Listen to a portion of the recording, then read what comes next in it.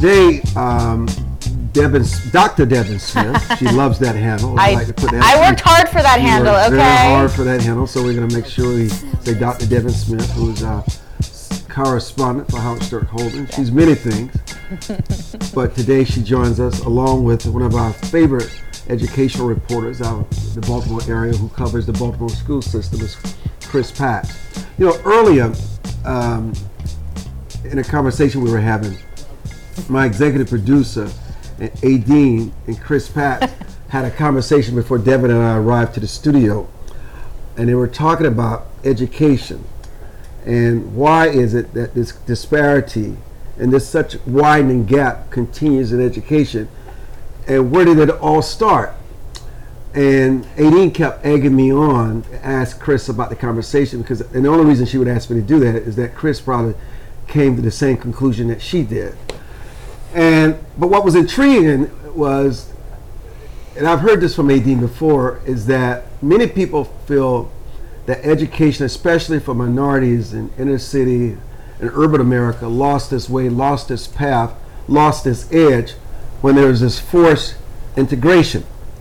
And you know, I hear that argument also. I grew up in public schools, and you know, I never thought about integration and segregation because we were so busy working so hard on that farm, slopping those hogs, cropping tobacco, taking care of the cattle and the horses, that I saw it as a God-given gift getting into that classroom away from the elements. But also, no matter what happened in terms of at the classroom, my parents never stopped teaching us in the home. We always had to read books. We always had to do exercises in education. We always had to read newspapers. So no matter what may have been deficient in the classroom, our parents never neglected to do their part in our educational experience. And so I'm going to start with you, Chris. You tend to have agreed with Adine that integration may have had an impact, and you agreed to a certain extent, but there was a pause. And I want us to start from the beginning.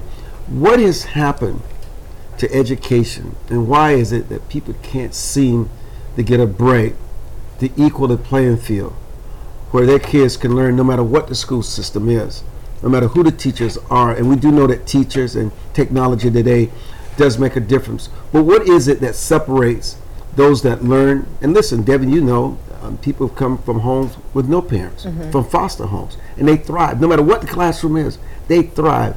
Unless we're talking about exceptionalism, you're going to always have that talented 10 they can learn no matter what the environment is.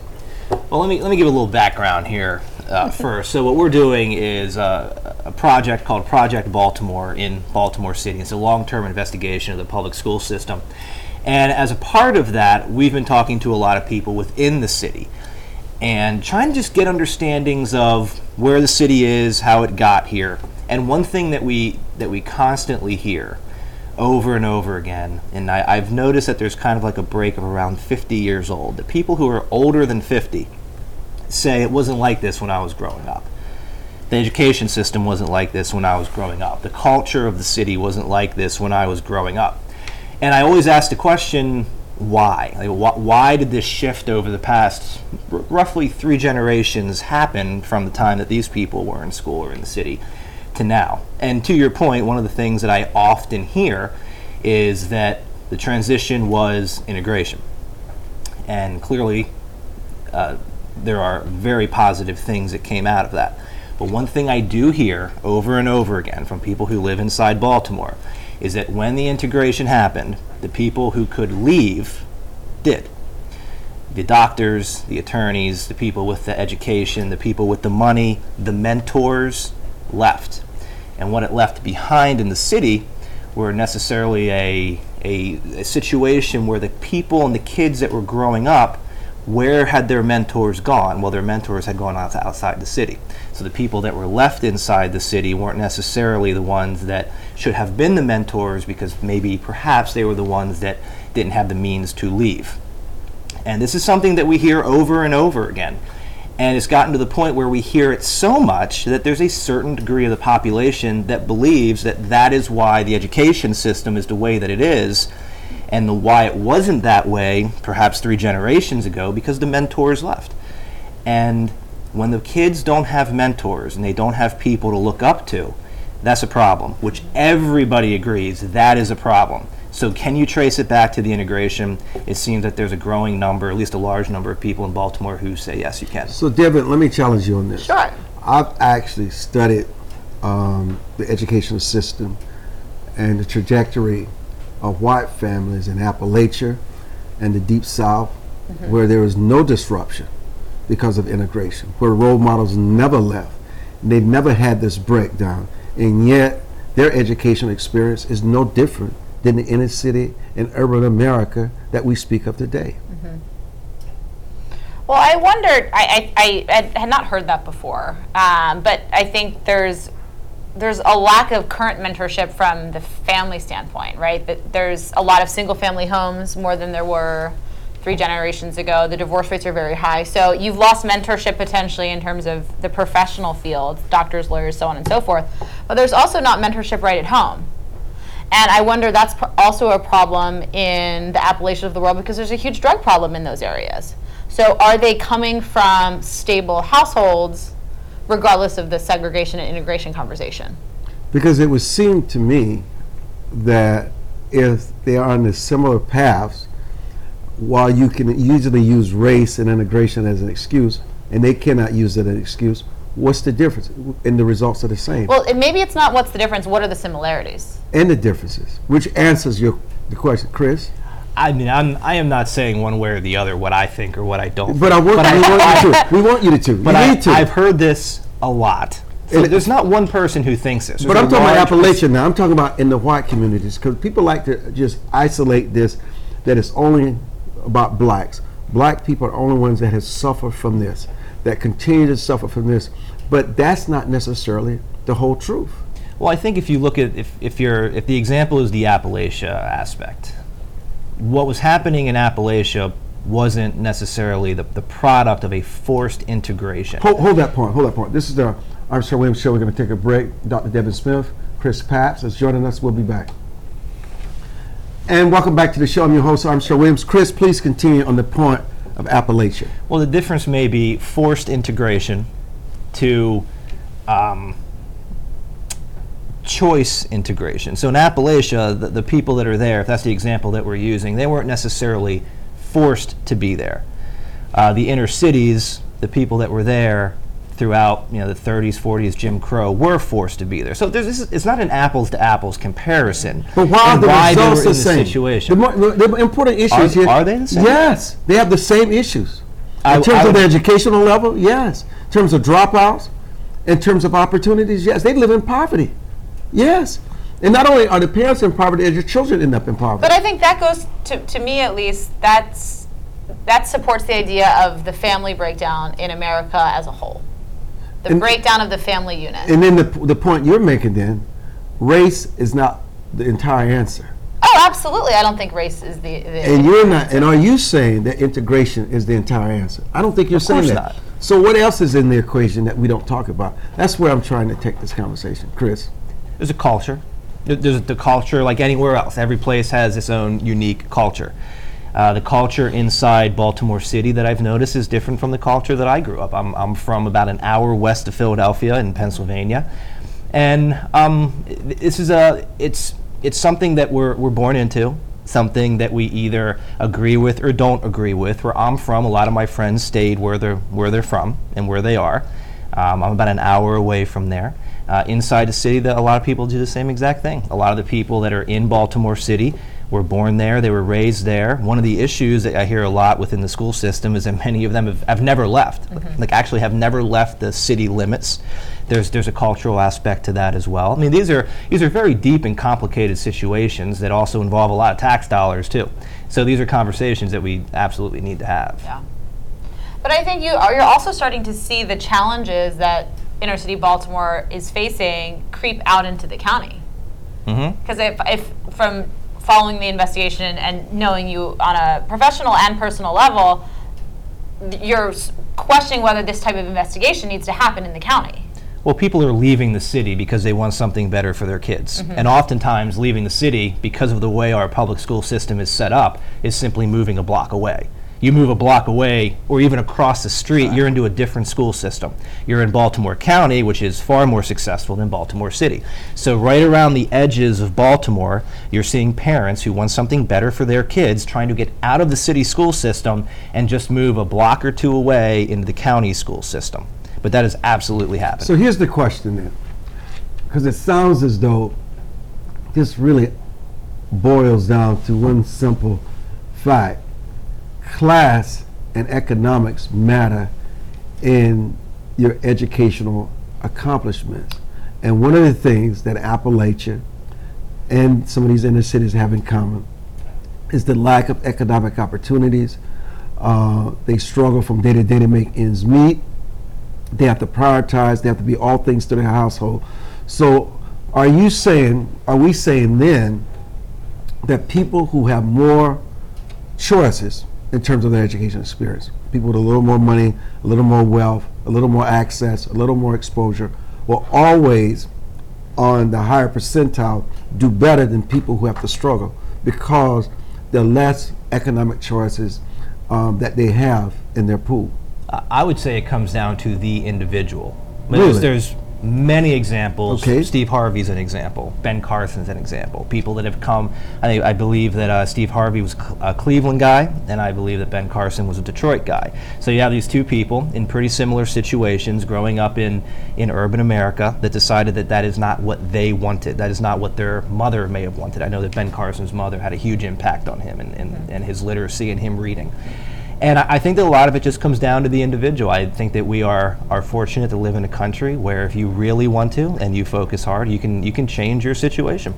But I think one of the important things that you said, and it was when talking about Dr. Carson, who I know you know very well, it was his mom who instilled in him, you can do better than this. You are better than this. You need to work hard to become better than this. So to me, that goes back to the importance of the family unit, family guidance, having parents at home to say, you've got to work hard and you will succeed. Someone behind you at a young age, because at a young age it's hard to say, I want to dedicate my life to going to school and becoming a world-renowned neurosurgeon. You want to play in the yard and play with your friends, but having that constant reminder from a mentor or a parental figure is, I think, one of the most important aspects. Yeah, but I also think what Chris is really pounding on that we don't really talk about enough, and I'm often heavily criticized for this, is that no matter whether you talk about 50 years ago, 100 years ago, or 5 days ago, it really comes down to the individual striving and the expectations that you have for yourself, and the fact that if you don't want the same, then you must not be like everyone else. You must do things different, not necessarily exceptional, because listen, it doesn't matter what your wealth, your privileged background was, Devon. That is not why you became a doctor. No, you had to make a lot of sacrifices, a lot of studying, and a lot of emotional turmoil to get to the point where you felt that you could achieve in that classroom among some of the brightest people in the world. You had to make a decision. Yeah. No, I mean, you're right. I think, though, my parents' situation and their support allowed me to make that decision. Yeah, but still, you had to do what you had to do. There's only so much that parents can do. Sure. Basically, it comes down to the individual and how much of it they want for themselves. True. But it also does come down to the options that individual has, to your point. There are opportunities that people may have outside, and we're talking about Baltimore here specifically, but even here in D.C., the opportunities that people do have outside of the cities could be, and oftentimes is, more than what they have inside of the cities.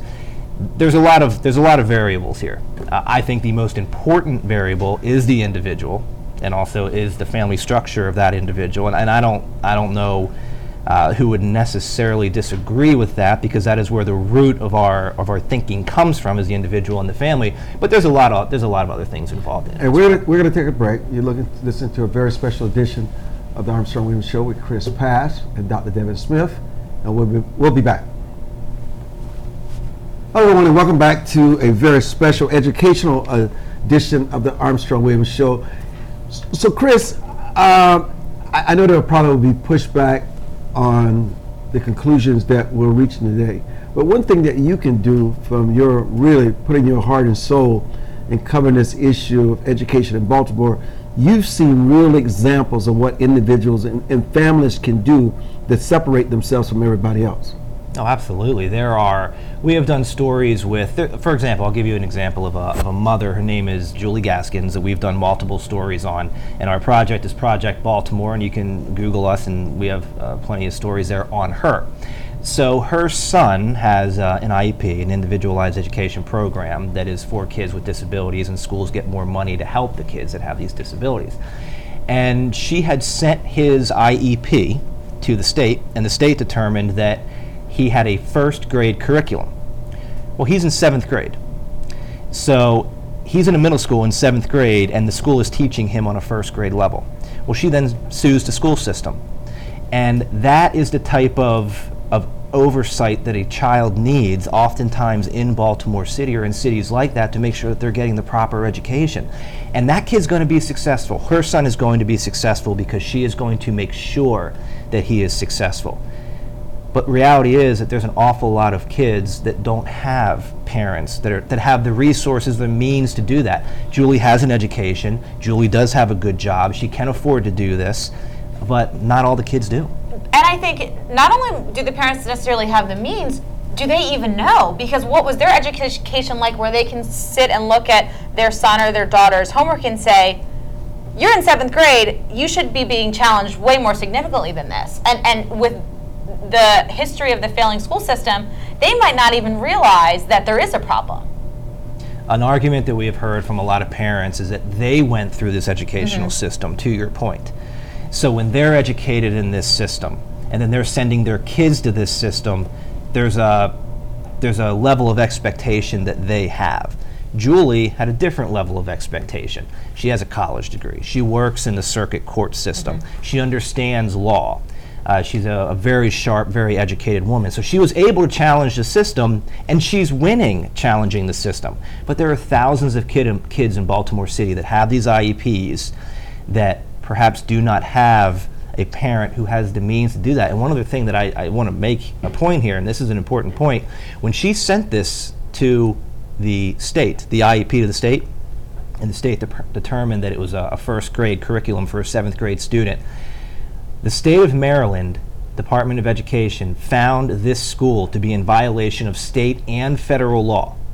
We have pounded this home in Project Baltimore. We have done story after story about this school being in violation of state and federal law, and what is the school system doing about it? We haven't heard a thing.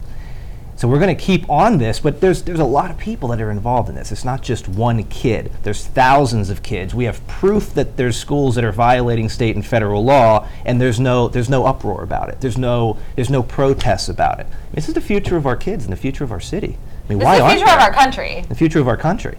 You know, one of the things that is really, and I don't know if it's changed that much, it gets lots of attention, is that we're dealing with more kids with emotional problems, problems with lack of parental guidance in the household. These kids bring a lot of behavioral problems to the classroom now.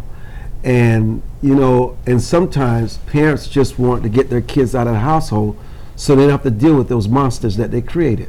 And they send them to the school system, and that has an impact. The environment in the schools is one that we hear is an environment where oftentimes, and we've heard this term, that the students are running the school. There's not a lot of discipline, we hear, inside the schools. The teachers don't have the ability to take command oftentimes because they'll get in trouble and they don't want to lose their jobs. There is a larger problem here, to your point, of what is the learning culture even within these schools, and a lot of people, the principals, the parents, the teachers, even the students themselves say it's not an environment where learning is a top priority.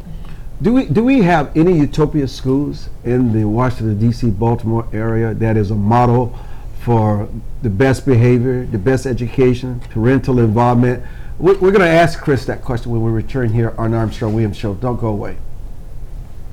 Welcome back to this edition of the Armstrong-Williams Show. I was very special HHS commentator, senior correspondent, Dr. Devon Smith. I place emphasis on doctor. She worked hard to earn. I did, and now I'm not using it. Yes, you are. Yes, you are. You'll always be a doctor. What about, are there any utopia schools out there? Any models that we can look to that is just doing it right from top to bottom? Chris, let's do it. Well, Mark, do you want to? Well, I would say, and I hate to use the private school example. Whoa, before we get to the private school, I think he has an answer. Do you? Well, Project Baltimore, we have done a story on an elementary school called Cecil Elementary. Cecil Elementary is in East Baltimore. It is in a low-income, high-poverty, high-crime area. And we had done an assessment because we had heard that this school was doing wonderful things. So we looked at the test scores of this school, Cecil Elementary. We looked at the test scores of all the elementary schools that surround it that are pulling these same exact kids from the same exact neighborhoods with the same exact demographics. Cecil Elementary's test scores were 9 to 12 times higher 12 times? than the neighboring elementary schools. Oh, man. So what we did, so their test scores, for example, were like 27% of their kids were proficient in math. The neighboring school district was 1. That's not an exaggeration. It's like 27 to 1. English was like 20 to like 3 or 4 or something like that. I mean, it's significant differences. So we went to the school, and we spent 2 days in the school to see what this school was doing differently. And our conclusion, and you can watch the story, Cecil Elementary, Project Baltimore, was the principal. The principal had been at this school for 30 years. The principal was devoted to the community. The principal was a first grade teacher, and many of the students, she had their parents in first grade. And she refused to leave. This was her home. She was devoted to it. She runs this school like a drill sergeant. She's 4'11", maybe 95 pounds, and she runs this school. The kids respect her. She doesn't put up with anything. You will walk in line. You will stay in line. You will be quiet. I mean, she runs this school sort of the way that my school was run when I was growing up. And if you look at the test scores, there are examples in the city where kids are succeeding and they're thriving in the same exact environment. This school gets the same exact funding as every other school, but it's an outlier. And if you trace back to it, you have one person devoted to a school, devoted to the community, and it works. You know, we're going to break, but what you're also saying is that she also has placed the fear of God in those parents.